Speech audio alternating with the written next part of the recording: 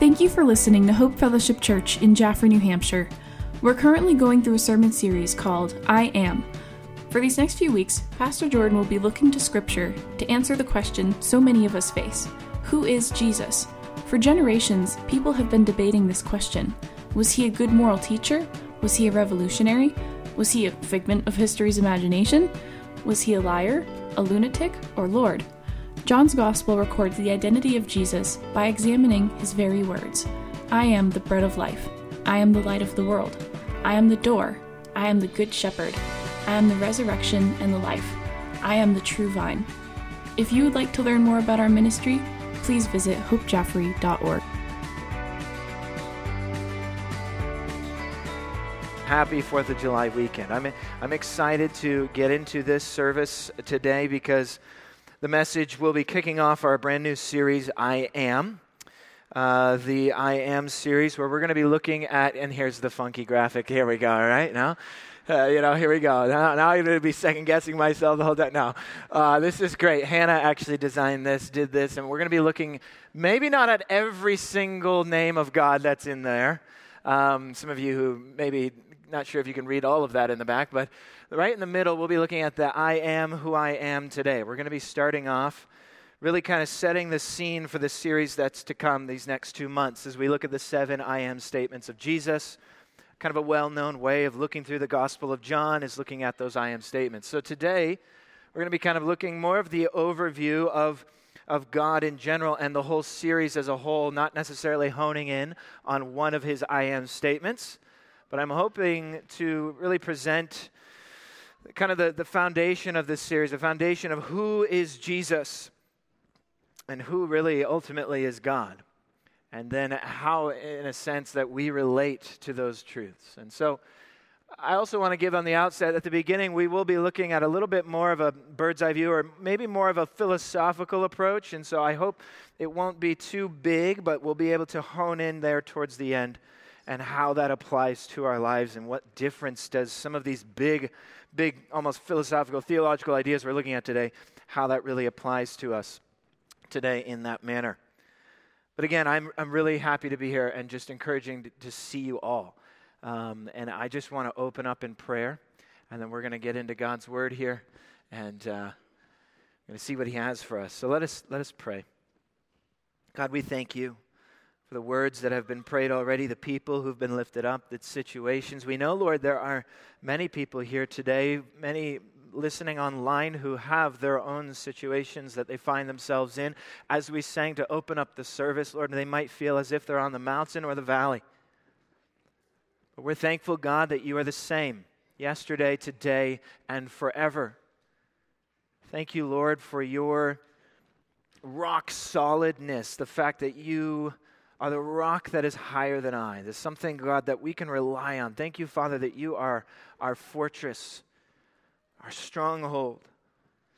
Thank you, God, for these people that encourage my heart today. Thank you for these people, these souls, yes, even the youngest, these children in the classrooms. Thank you for them, the life, the potential, the future that is sitting here gathered in a place, learning and hungry for your word. For blessed are those who hunger and thirst after righteousness, for they shall be filled. Thank you, Lord, for this. So we ask, God, that you would fill us with your Spirit today. You would fill us with your truth, and that truth would set us free, whatever that freedom is that we might need today. God, I also pray that maybe there's somebody here today who doesn't know you personally, doesn't grasp what it means to believe in Jesus' name. God, I pray that today would be the day of salvation for them. And God, I pray that you would encourage the rest of us, our hearts. You would help us to believe and to walk in faith each and every day. Thank you, God, for the beauty of the simplicity of faith and yet the complexity of it all. God, I pray you would encourage my heart today as I preach, that this would not simply be a job or a recitation, Lord, but this would be a spiritual, transformative experience for us all. To submit ourselves under the authority of your word and to see your Spirit work within us. and to watch, Lord, as we see you move. For you are alive today, and we are thankful for that truth. In Jesus' name we pray. Amen.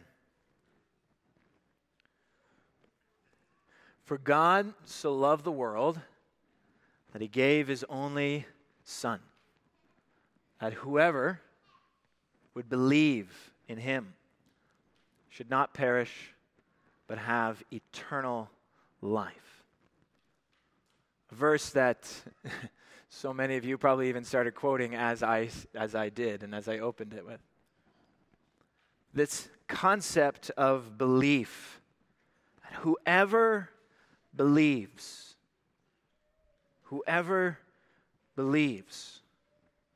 would not have to perish, but have eternal life.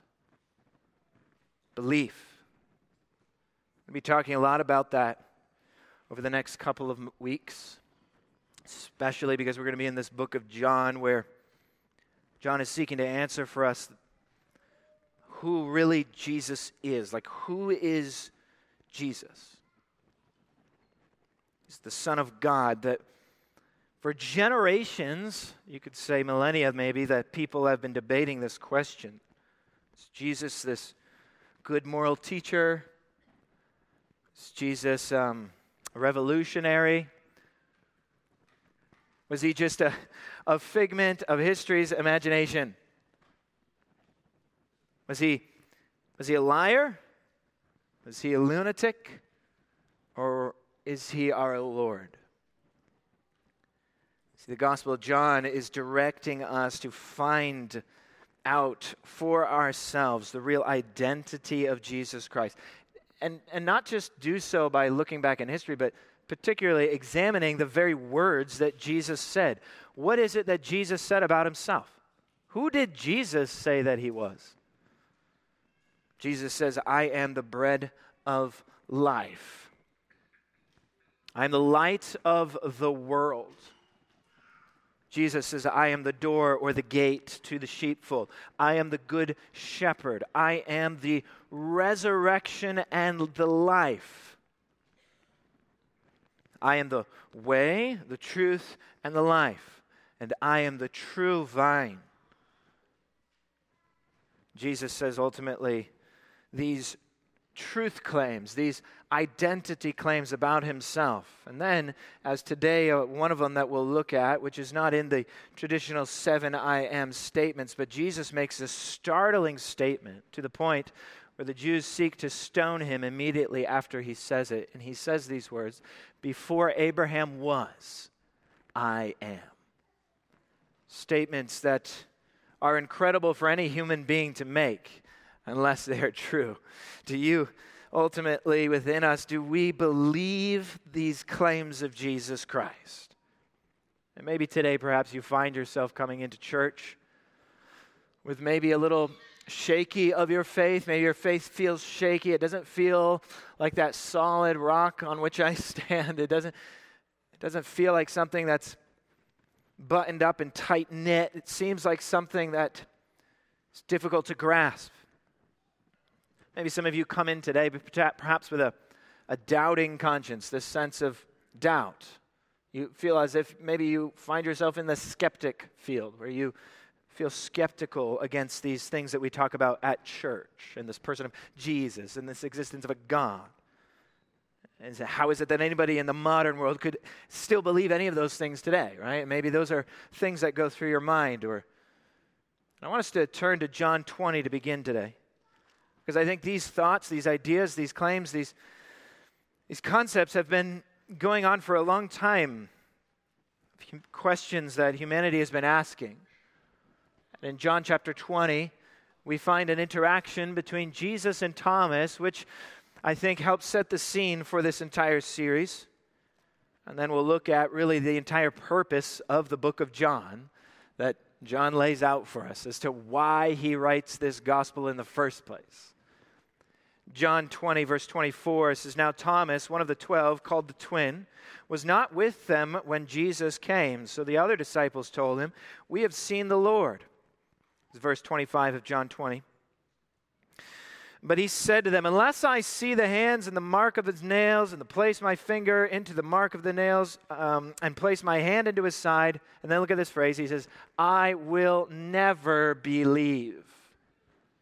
And Thomas, as I've said in past messages about Thomas always gets a bad rap. He's always like, man, that Thomas, how could he? And yet Thomas is just like you and me. We're all looking for that evidence. We're all looking for that something to stand on.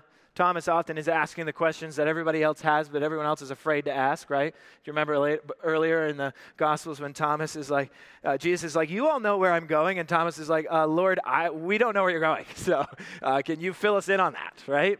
Thomas just raises his hand and asks the questions. And here Thomas is just bold. I don't believe this. This is so miraculous, I can't wrap my mind around it. And maybe some of you feel like that at times. In verse 26, 8 days later, his disciples were inside and Thomas was with them. Although the doors were locked, Jesus came in and stood among them and said, peace be with you. Then he said to Thomas, put your finger here, see my hands, put out your hand and place it in my side. Do not disbelieve, but believe. And again, you can hear Jesus saying that to you. Do not disbelieve, but believe. Then Jesus said to him, he says, do not disbelieve, but believe. And then Thomas answered him, my Lord and my God. So my master and my creator. Jesus said to him, have you believed because you have seen me? You could say for you and me today, blessed are those who have not seen and yet have believed, Jesus says. And then we get to this amazing ending, kind of this thesis statement for the entire narrative that John has been compiling for us about the life of Jesus. He gives us the purpose of the entire book. We love when authors do this, do we not? When they finally say it, like, okay, why is it that he's been writing these things? Well, verse 30. John 20, verse 30 says, now Jesus did many other signs in the presence of his disciples, which are not written in this book. I love that. I always find myself fascinated about what would those be? What are those that we don't know about, that aren't recorded in the Gospels? It's fascinating. Verse 31, but these, the ones I've written to you, these are written so that what? So that you may believe that Jesus is the Christ or the Messiah, the Son of God, and that by believing you may have life in his name. What an incredible statement. These have been written so that you may believe, not just believe in some idea, but believe in the name of Jesus, and that by believing in his name, you may have eternal life. So what I'm saying is today, of what we're talking about, is of utmost importance. Yes, there are many distractions on July 4th weekend, and there are many reasons that could take you away from these truths today. But this is as important as it gets. The identity of Jesus Christ, the existence of God, and our present salvation by believing in his name. This is as high of importance as it gets.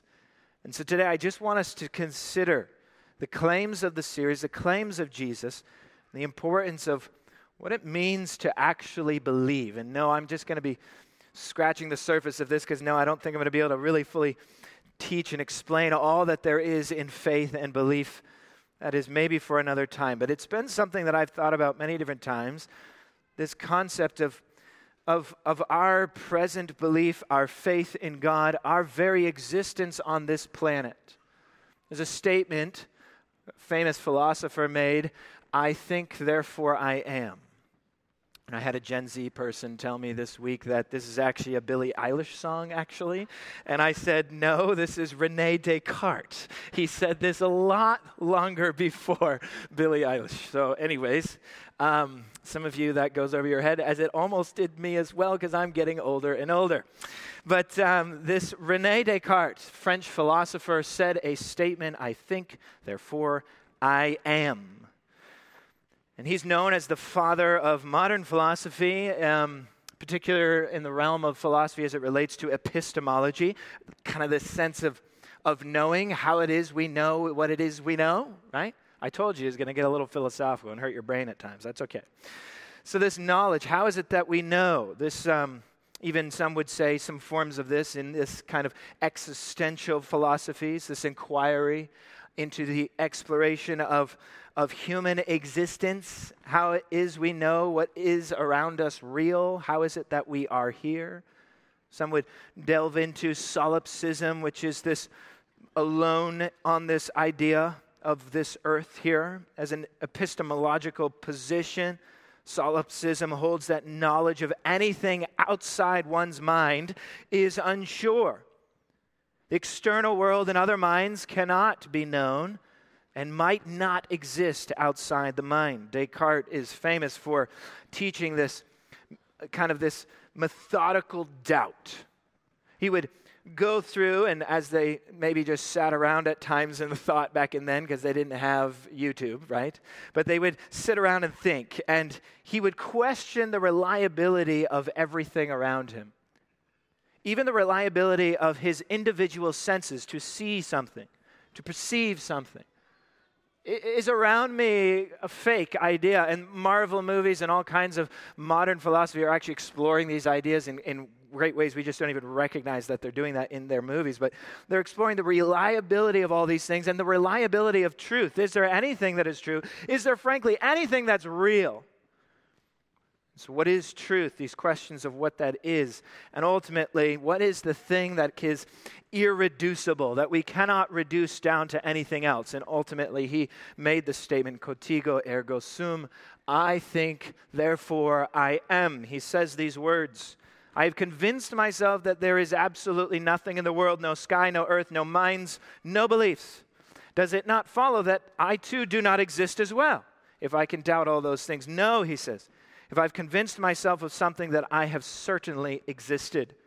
So after considering everything very thoroughly, I must finally conclude that this proposition, I am, I exist, this is necessarily true whenever it is put forward by me or conceived in my mind. Descartes is ultimately getting at this point that he realizes in his thinking that he does not exist.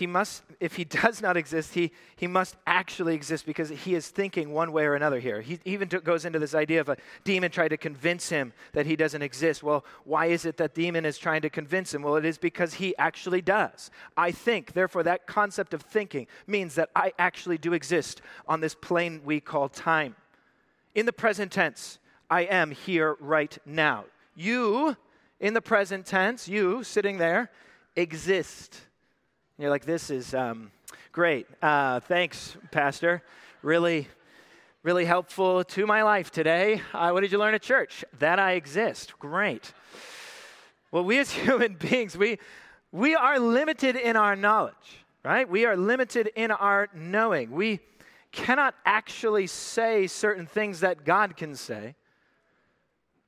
We cannot say that I have always existed. Or, as one writer would say, I existed last weekend because I'm thinking then. Well, how do you know that? You could be misremembering. Doubt floods into that phrase. Our knowledge has limits. We also cannot say in the past that we have always existed and we will always continue to exist. Jordan Moody cannot say to you that I have always been. That would be a claim of divinity, would it not? But I can tell you I am here right now. But I cannot say that I will have always been and I will always be. And so, though I might exist in time and place right now, there is a sense of my finite limits. We exist bound by time, space, and matter. We are human beings that exist within a framework of existence that need these things. And belief comes into play for humanity because we are humans bound by these things. We believe and walk in faith because this is our station. This is the way God has created us and made us to be. What is truly transcendent? Certainly it's not us. Certainly we are not creator of all that there is around us. So what it is that we believe? Do we believe in ourselves or something transcendent beyond ourselves? God reveals himself in the Scripture as holy and transcendent above all things. He exists outside of time, space, and matter. He is the uncaused cause. He's the unmoved mover, as philosophers would say. He spoke and he created things into existence. I heard one speaker say in Genesis 1, where you have God who says, in the beginning, that is when God made time, he created the heavens and he made space, and the earth he makes matter. Page 1 of the Bible gives us understanding about the framework of our very existence. God speaks time, space, and matter into existence. Yet the God that reveals himself to us in Scripture is so transcendent that he exists outside of time and space and matter. He is creator of it, for he is not in it, bound by it. He is outside of it, and yet he does not remain aloof. Is that not just this startling aspect of the Scripture, that when you begin to encounter it, you start to recognize this God is not just some force or clock where he winds the clock and then steps back. He invades it. In fact, C.S. Lewis says in Mere Christianity, there's this invasion of God to our world. That God comes and he invades time, space, matter, you could say. And this God, it matters a great deal that he is outside of this, because if I have not always been, then that means I had a beginning. And that also implies that I may have an end. And in fact, that we could say we will have an end. The significant unifier of every person in this place, the significant unifier of all of mankind, is the fact that we all have an end. That we all will face death one day. There is that joins us together as finite human beings. And all of life, in a secular mindset, apart from God that is not transcendent, if this is all that there is, then we are all simply just fidgeting and fussing as we wait for death to come. But there is something more than that. There is a God, potentially, right, as we're looking into today. If there's a God who is powerful and a being who has no beginning, is transcendent above, that means he also has no end. So maybe, just maybe, God is possibly the only being who can do something about my inevitable end. Is it possible that if life, who comes from a God who is outside of what we know to be life, can actually dispense to believers the hope and the reality of eternal life? And this is what this concept gets introduced to us in its maybe most beautiful form, or most mysterious and wild form, is in Exodus chapter 3. Some of you probably were already guessing this is where I was going with this through the title, I Am Who I Am. Exodus chapter 3. This is the story of Moses and God speaking to Moses in the burning bush. A few weeks ago, my wife and I and kids were able to go down to Pennsylvania. Some of you have been able to see the Sight and Sound productions throughout the years. This year's production at the Sight and Sound Theater, which is like a Broadway musical kind of teaching and storyline, as they do a variety of biblical stories. This year's is Moses. Past years, they've done things like Joseph and Abraham, Noah. And I think in the fall and going into Christmas, they're doing the Christmas story down there. And it's just absolutely dramatic, amazing, incredible, lifelike experience to kind of put yourself into that storyline. And they did the story of Moses, and it was thrilling. It was fascinating. It was also thrilling to see that story unfold through the eyes of a 7-year-old and a 5-year-old who were at that. It was incredible just watching that through the eyes of my kids. But God speaks to Moses, and I remember asking Taylor on the way home, what was your favorite thing about the project, the whole the Moses, the show? I said, what's your favorite thing about the show? And she said, hearing the voice of God. I was like, wow, that's cool. I was like, wow, I wish I heard that, but there was that moment when the burning bush is there, and it's glowing, it's bright, and then God speaks, right, over the entire speaker set, and it's loud, and his voice was always low, right? And it gets your attention. And it was fascinating to hear her say that. God speaks to Moses. Chapter 3, we hear God speak to Moses. He says, take off your shoes. This is holy ground.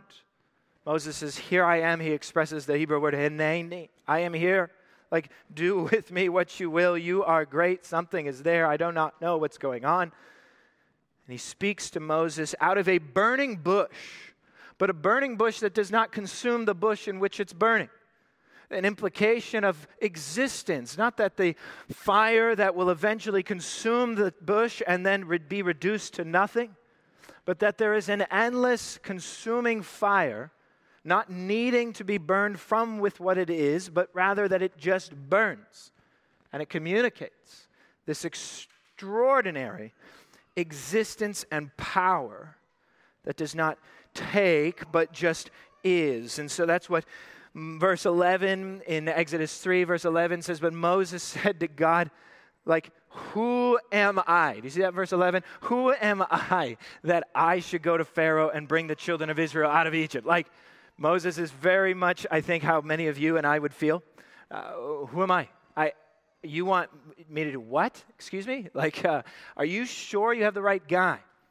And he said, but I will be with you, he says. In verse 13 says, and Moses said to God, well, if I come to the people of Israel and say to them, the God of your fathers has sent me to you, and they ask me, well, what is his name? What shall I say to them? And I love that. Again, Moses speaking questions we might all have. Well, are you sure? Well, who do I tell him that sent me in the first place? Right? If I'm going to be your ambassador, if I'm going to be your little messenger here, what is it that you want me to say? And who is it exactly that is sending me to say this? And so he asked the question, and it's almost like you're an ambassador from the nation. I come on behalf of the President of the United States or the King of England or whatever it might be. I come on behalf of God, and he knows Pharaoh and the Egyptians, they have many different gods. So what God? What's this God's name? What kind of God are you? And God's revelation here in verse 14 is an extraordinary insight into what kind of God he really is. Verse 14, God said to Moses, I am who I am. And he said, say this to the people of Israel, the I am, or I am, has sent me to you. And God said to Moses, say this to the people of Israel, the Lord, which is the Yahweh right there, the Lord, the I am, the God of your fathers, the God of Abraham, the God of Isaac, the God of Jacob, meaning of your forefathers who was in the past, has sent me to you. This is my name. How long? Forever.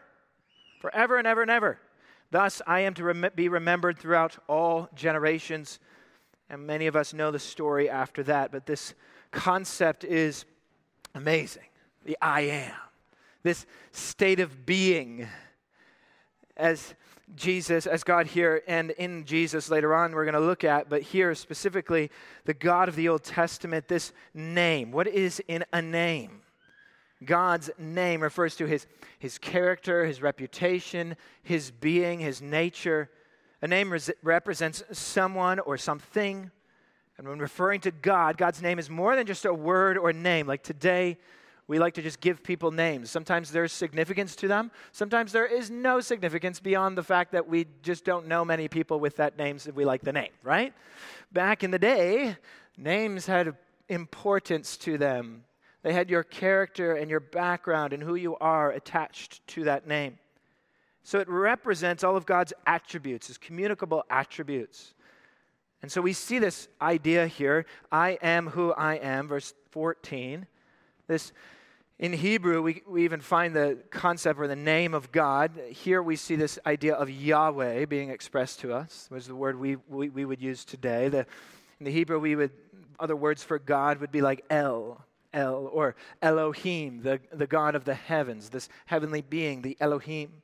The El Shaddai, this God Almighty, or El Roi, the God who sees me, or this Adonai, the Adonai expressing this master, this you are my Lord, the Adonai.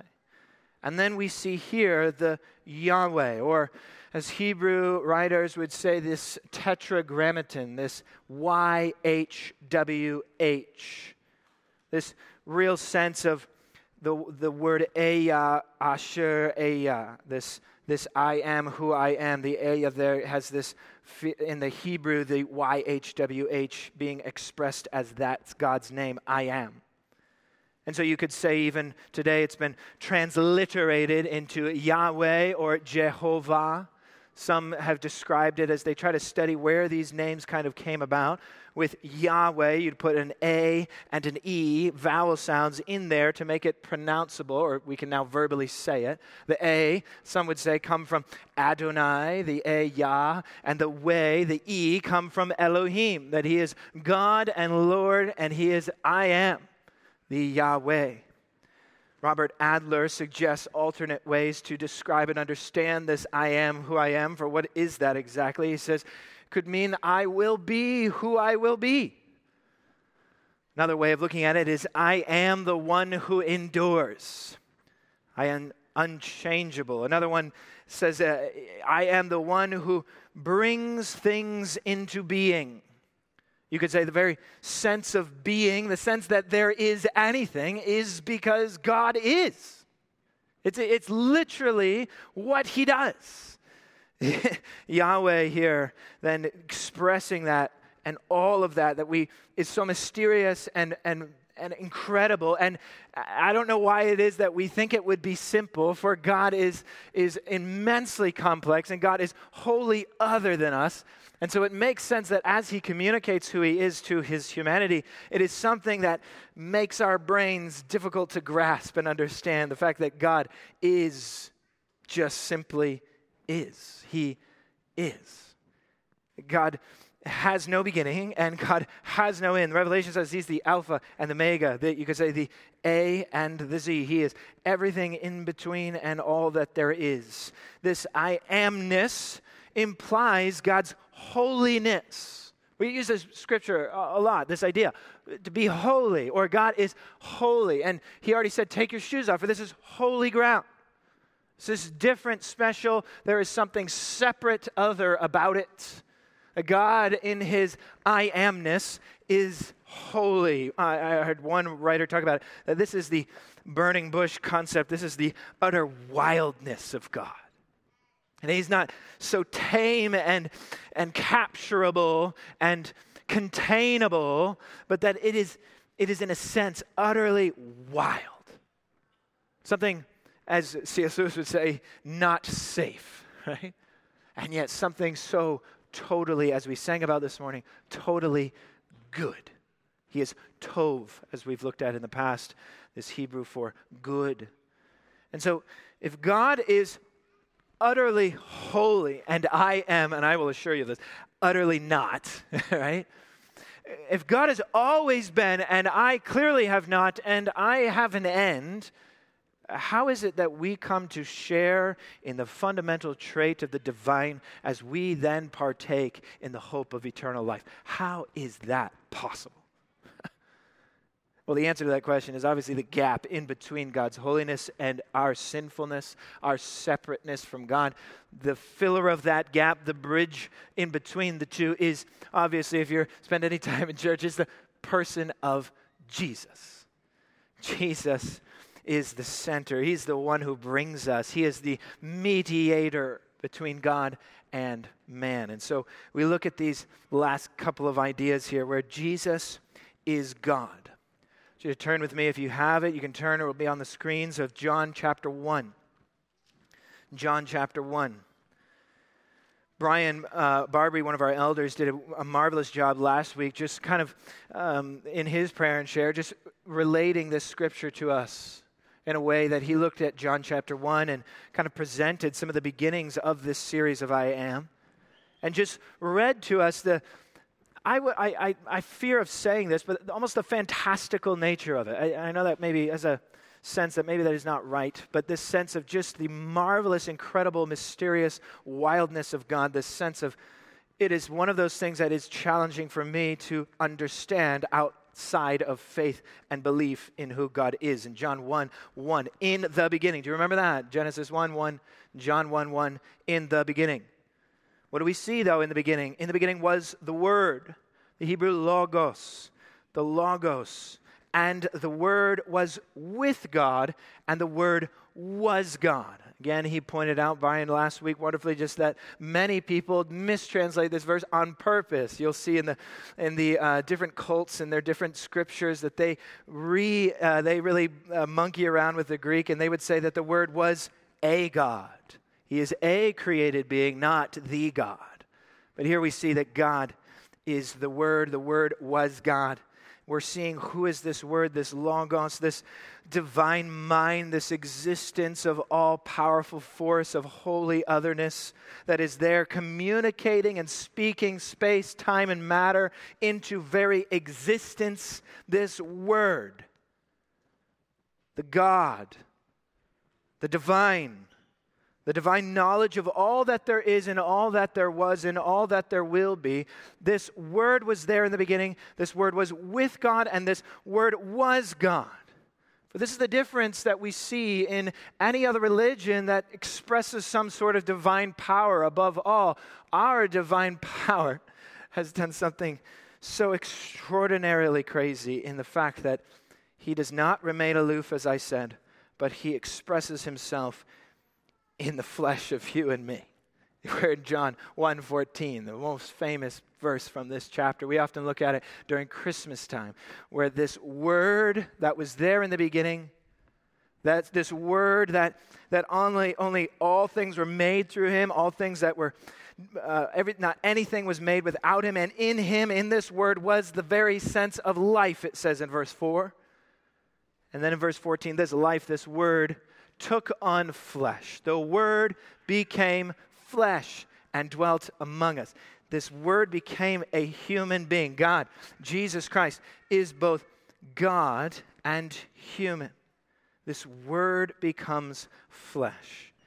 John 1:17 goes on to tell us the actual name of this Word, and I've already given it up to you, and you very well know, but the law was given through Moses, it says in verse 17, grace and truth now has come through Jesus Christ. We see God through the face of Jesus Christ, the unseen God, the Word, the I Am, never been seen before, as it says in verse 18, now seen through the face of Jesus Christ. We behold the glory of God in the person of Jesus Christ, who will be made human and who will be forever in human form. Hebrews tells us that he will be with the Father in the same form as to where he came, in the newly created body. John 8 then goes on and connects this idea. For maybe some of you in their skeptical way, you say, well, that's what John said about Jesus, that he was God made in flesh and that he existed before time. Well, in John 8, Jesus himself tells us these things. He's been in the chapter 8, he's been talking with the Pharisees and with the Jews. He has already told them that he is the light of the world. They're very confused at some of these ideas. He tells them, hey, if you believe in me, and many have in this chapter, he says, if you believe in me, the truth will set you free. They're then trying to understand these ideas. He's in a contentious debate. Then in verse 48 and on, he talks with the Jews, and he says, ultimately, believe in me, you'll never see death. And then they say, the Jews said to him that now we know that you have a demon. Like they're saying this guy is crazy to suggest these things. They said, Abraham died, this is verse 52. If anyone keeps my word, he will never taste death. Are you greater than our father Abraham, who already died? And the prophets who died? Who do you make yourself out to be? I love that. The question of identity. Who actually do you think you are? Abraham's been dead, they say, for 2,000 years.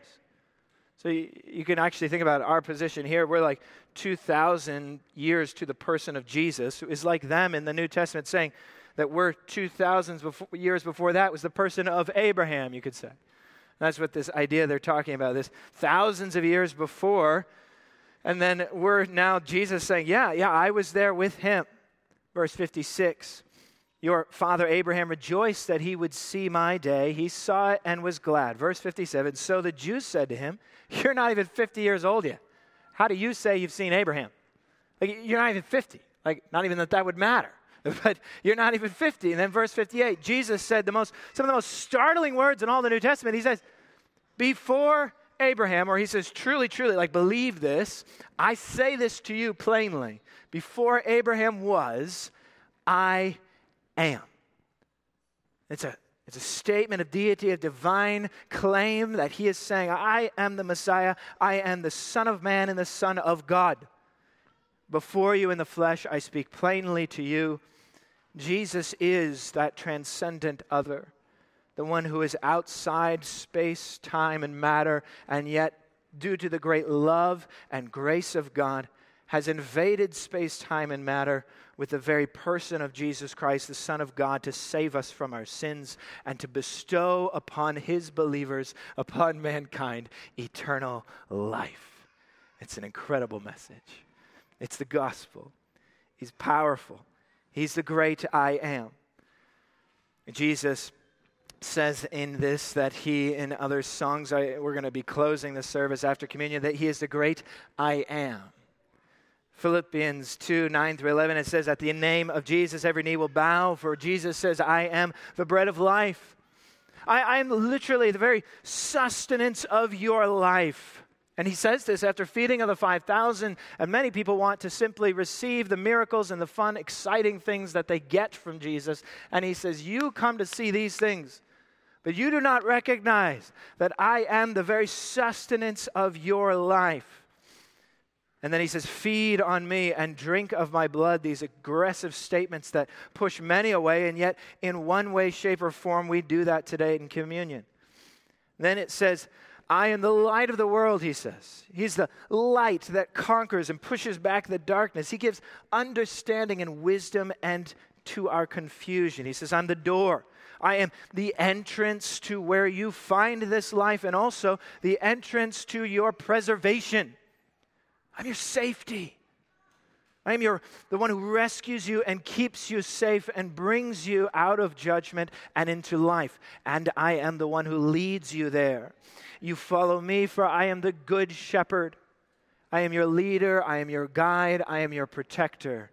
And then he says, I am the resurrection and the life. In a sense, I am the conqueror of the one thing that is 100% record for all of you. Death comes for all. And yet I am the one who will conquer that. It will conquer the grave. He becomes the first fruits of the harvest, that because Jesus has been resurrected, so too will I, Romans tells us. 1 Corinthians 15 tells us. And those who are dead in the grave, in their belief, they will be resurrected on the final day. Eternal life through Jesus Christ, because he is the great I am who has conquered grave. He has conquered death. He has conquered hell. And he has conquered sin. I am the way, I am the truth, and I am the life. There is no other way outside of Jesus. Many competing truth claims that are presented to you on every turn in life, but there is one truth that will set you free, and it is found eternally through the way, the truth, and the life. And then at the end he says, I am the true vine. In the sense, stay connected to me, follow me. You stay connected as the branch to the tree trunk, and you will receive the eternal nourishment that you need to bear the fruit that you produce in this life. Attach yourself to me. Stay connected. Abide and remain into the vine, or that trunk, or those roots that go down. Remain there. For a branch that is broken off is thrown into the fire, but one who remains connected to the true vine will live. These are the claims of Jesus. These are the statements of Jesus. Our response ultimately here is to come to the place where we go back to John 20, verse 31, where he told us the purpose of this book is so that we would believe. The purpose of all of these statements is ultimately John 20, where he says to all that we would simply, these are written to you, that we would believe that Jesus is the Christ, the Son of God, and that by believing we would have life in his name. And ultimately, as he does, I didn't read it, but in John 8, after Jesus says, truly, truly, I say to you, before Abraham was, I am. Do you know the response of the Jews in that statement? They took up stones. John 8:59, so they picked up stones to throw at him, but Jesus himself went out of the temple. And ultimately, that is where we're left here today. When you are presented with the claims of the person of Jesus, when the Spirit of God has spoken to your heart today as to who Jesus really is, you're left with two choices. Ultimately, you bow down and worship him, or you pick up stones and throw at him. There's really only two choices on this plane. And there's only two directions on that direction, on that way. And so we, as believers, we find ourselves in a most beautiful passage in Philippians chapter 2 as we close, before we come before the table. Philippians 2, verse 9 through 11. Ultimately, as Jesus has given us this ultimate example of humility, as he has emptied himself by taking the form of a servant, he comes in the likeness of man, he takes on flesh, he gives of himself and lays it down for humanity.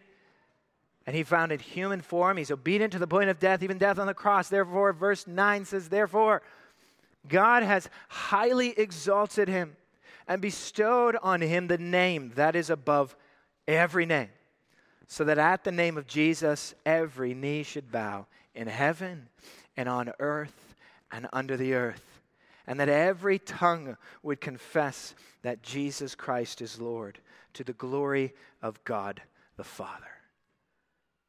I hope that is where you find yourself today. As we come before the table, we come to a place where we bow.